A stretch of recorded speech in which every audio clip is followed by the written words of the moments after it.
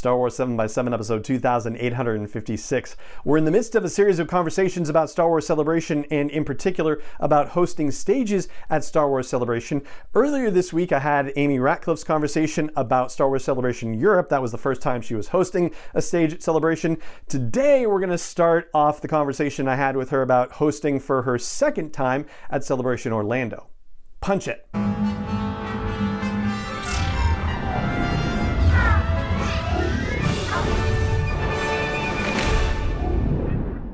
Hey Rebel Rouser, I'm Alan Voivod and this is Star Wars 7 by 7, your daily dose of Star Wars joy, and thank you so much for joining me for it. So Amy Ratcliffe hosted the behind the scenes stage at Celebration Europe in 2016, and she got the opportunity to host that stage again at Celebration Orlando in 2017. She also hosted a stage in Chicago in 2019, and she's hosting again in 2022 in Anaheim, though we don't know what stage that's going to be yet, at least as of the time of this recording. It hasn't yet been announced. But because this was her second hosting gig at Celebration Orlando, she had the benefit of previous experience to bring to the conversation, and also got to talk a bit about what was going on around Orlando. Not a heck of a lot she could talk about in terms of the panels themselves, because at the time we had the conversation, the panels hadn't yet been announced, but there was still a lot of ground to cover. And so why don't we just cover it? So here we go. Let's dive into part one of my conversation with Amy Ratcliffe about hosting at Celebration Orlando. Amy Ratcliffe, thank you so much for coming back on Star Wars 7 by 7 so soon after the last appearance. I know. It's like I'm spoiled. It's like I feel so honored.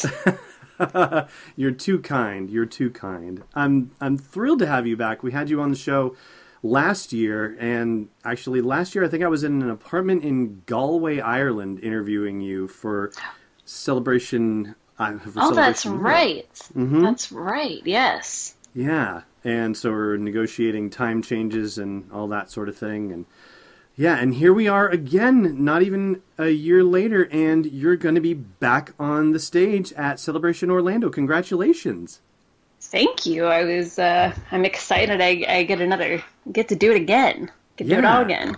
And well-deserved, too. I sat in on many of your panels and had a grand old time. And so I'm really excited that you're going to be back. Oh, thank you so much. That's nice to hear. It was my first time, so doing that on that scale anyway. So it was definitely a learning experience last year. So they announced that you were going to be back in December, but I have a feeling there were probably conversations that were happening prior to that. Can you shed some light on the process? Like, how did it all work out? Did they come to you and say, hey, that was great, we want you back again? Do you have to go through an application process? How did it work? Basically the former. They, liked what I did in London and liked working with me. So they asked me back pretty early. I think it was in August. Nice. And it was basically like, hey, we enjoyed working with you. If you're interested, we'd like to have you back for Orlando. And that was a no-brainer because I had a blast. I mean, it's a lot of work, but I had a great time last year. So it was an immediate yes, please. And that's the best feeling, to have it happen very quickly after the event, so that way there's no question about it whatsoever. Yeah, there's not that, after you put the job application in and you're just waiting and waiting forever. Mm-hmm. And it's also kind of good to know for planning reasons, too. So I was happy to have it at least, locked down that early. And then it was just a matter of waiting until, or remembering, have we announced this yet? Am I allowed to say anything? So you say a lot of work goes into it. Can you share with our listeners a little bit of that? What kind of work are you putting in to hosting a stage at Celebration? Yeah, absolutely. Based on my experience last year, once the panel schedule is locked down, there's a getting in touch. At least I did with every panel that was going to be on my stage, and just discussing what they wanted to do, whether they wanted me as their host, because a few panels brought their own hosts. Basically anything I could do to make their panel, everything as smooth as possible. And then I'd kind of nudge them sometimes, /bug them to set up rehearsal times so we can make sure their audio presentations or visual presentations or whatever they have, that it all works before before they walk up on stage and, when it's time for the panel. Mm-hmm. So it's going back and forth with that. It's going back and forth with some questions. Different panels have different needs as far as if it can be kind of loose and free form, or if they have a presentation they want to follow and kind of a guided script. And then once you're there, we start rehearsals the day before the convention starts. So this year it'll be on Wednesday. Europe was 3 days, whereas Orlando was 4. And from my experience, I don't know how it is for David and Warwick Davis, but I have the panelists that we have a rehearsal schedule. They come in and basically just plug in their audio, kind of get a sense of the room. It just makes everybody feel a little more comfortable. It makes me feel more comfortable because then I get a chance mostly to meet people, at least appoint people before their panel. And after that, it's just running with the flow for as many days as the convention lasts, pretty much all day. So you, for all intents and purposes, are your own sort of mini event planner within the bigger event. Yes, though I have a lot of support. I have to credit Reed Expo, Reed Pop rather, the people who put on the convention Mm-hmm. for just offering tremendous guidance, especially Mary Franklin, as far as, and as far as giving me because I'm always a person I like to possibly overplan, Mm-hmm. which is not everybody's cup of tea. So Reed was always really supportive in helping me kind of I'm like, is it okay if I if I nudge these people again to get information? And she's like, no, go for it. They're very kind about this is your stage. You own it. You do what you need to do. And we are here for you. So it's kind of a fun feeling to take ownership of it and not claim it as my territory, because that sounds silly, but that I have some that they trust me to kind of do what to do it as best. Right. So it's the behind the scenes stage again. This is the same stage that you hosted last year, correct? Correct. And so can you tell me what the behind the scenes stage is all about? What's the particular mission of that stage as, say, compared to David Collins' Galaxy stage or Warwick Davis' Celebration stage? Sure. I think definitely my lineup will be a little different in Orlando compared to what it was in Europe, just because it's in the States. There's more availability for behind the scenes people to come. Mm-hmm. And I can't say anything about what will be on my stage yet, but in general, behind the scenes is, it could be a look at behind the scenes on the animated series. It could be behind the scenes as far as hey, let's hang out with Fantasy Flight, or other licensees and talk about this is how they're making the products that you can't wait to get your hands on. And this is some of the announcements they have coming up. Or we usually have a books panel with either Del Rey or DK Publishing or a combo, kind of going behind the scenes of here are the authors, here are the illustrators. This is how we put this. For example, I think they talked about the Galactic Atlas, the maps book on my stage last year, Mm-hmm. and just kind of digging a little deeper. And sometimes it's part presentation, sometimes it's more of an informal Q&A with a moderator and the panelists. So it's less, it's less of directors or talent or that kind of thing, and more of just kind of what goes into making Star Wars and also making Star Wars products. Got it. And you said you can't share what you have on, coming onto your stage just yet. Just for our listeners, this is being recorded in mid-March, and this is going to broadcast in the week of Celebration, April. So all of those details will be available now, but we can't hear about it just yet, unfortunately. But Amy, can you tell us, do you have a say at any level on what comes onto your stage? Are you able to contribute and say, I think this particular panel, say, can we do a panel on, say, the new Baze and Chirrut novels that are coming out, and the new, Jyn Erso novel that's coming out, and talk about how the Rogue One universe is going to be expanded? Are you able to, say, suggest an idea like that? Yes, actually, Lucasfilm and Reed reached out, not a few months ago or maybe a little before about, do you have any panel ideas? And that was kind of something last year was not last minute, but being in Europe and I kind of came on late, there wasn't an opportunity to do that. So that was another thing about having a more of a heads up this year is I could say, yes, like here's the list of panel ideas I would like to happen. And then discussions go from there. Gotcha. Are you able to say whether any of your ideas were accepted? No, but I can share that. Like I really pushed for doing some behind the scenes on the animated series. So we'll see. All right, we'll keep our fingers crossed.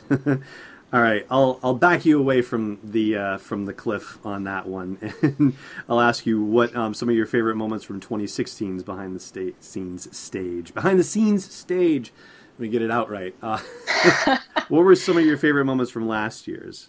Oh boy, I think some of my highlights included for sure Doug Chang came by and did a presentation. He did actually kind of a keynote style, so it was nice that I could sit in the audience and just admire, his work. He has been a concept artist and production design in Star Wars in some way, I believe, since the prequels. I don't remember if it's since Phantom Menace or Attack of the Clones.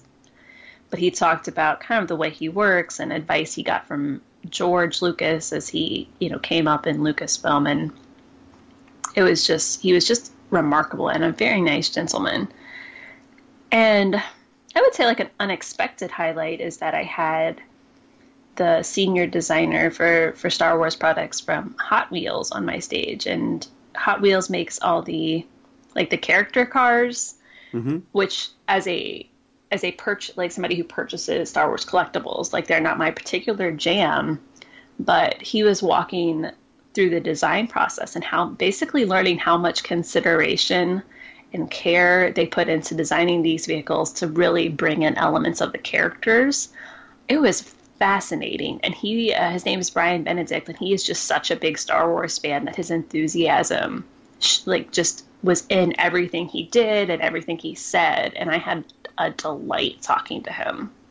I was in that panel actually in the audience. You were? Yay. Yeah, I remember. And yeah, he was. And I gather they're coming back. I think there's a thing on there on the Celebration website where in the exhibitors section where they're talking about how they're going to be selling the car that was voted on by people in the audience last year, the Biggs Darklighter. Oh, Biggs Darklighter. Yeah. Oh, thank you for reminding me. I need to look up. Thank you for reminding me about that. Oh, yeah. Yeah. They're bringing it to Celebration. And I don't know if they're going to do another vote for next year's car. I imagine they probably would. Or at least, I guess it wouldn't be next year's car because we're not going to have a Celebration in 2018. That is true. But maybe they'll vote for 2019. I don't know. They could do that online too. But that was a fun part of the panel as well. Mm-hmm. Yeah, absolutely. So what would you say, when you were talking earlier about it being your first time on stage and, you learned a lot and so forth. And again, this is not trying to pry into what's actually coming onto your stage. So don't worry. I'm not trying to get state secrets out of you. But what would you say are things that were, that worked and were successful for you in 2016 that you want to bring to the stage in 2017? What I learned, especially with having licensees on the stage, is there's a way to talk about products and how they're made without it being a sales pitch. Mm-hmm. And so there was definitely some understanding there for me as far as I'm learning how I can help or try to help the panelists make a fun and informative panel without it just feeling like they're, trying to get you to buy all, because you're going to buy them anyway, whatever it is. It's Star Wars. Right. And Fantasy Flight releases a new game. Like they don't really need to push it because you're in, like you're sold.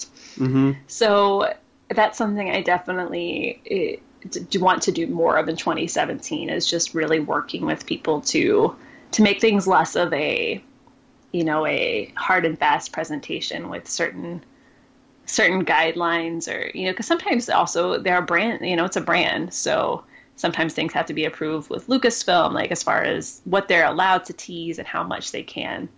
So there's some back and forth, but I want to bring just a more casual, fun discussion about how things are done and, to 2017 and less of a, A, B, and C like information about our products. Mm-hmm. Got it. And how do you think you will raise the bar or up the ante, whatever your idiom is of choice? How do you think you're going to improve upon 2016? Not that there was much room for it, if I may say so. Oh, thank you. I think I mentioned being obsessed with over planning last time. And I think one way that I can improve is just being helpful and being prepared, but not being, I don't say not putting too much thought in it, because I put a lot of thought and care into it, but less rigid, I guess, Mm-hmm. and have more fun and let that be and not be as stressed. Because at the end of the day, like last year, there was definitely a lot of nerves going into what it is. Public speaking has not always been my thing, and I'm beginning to, accept that it is part of what I do, and it's good skills to have as far as having having hosting, as an available skill set is helpful in this day and age of where media is. So it's not just letting myself have more fun and not getting all worked up and nervous about it. And I think that would, if I can nail that, Mm-hmm. I think that'll come through on stage too.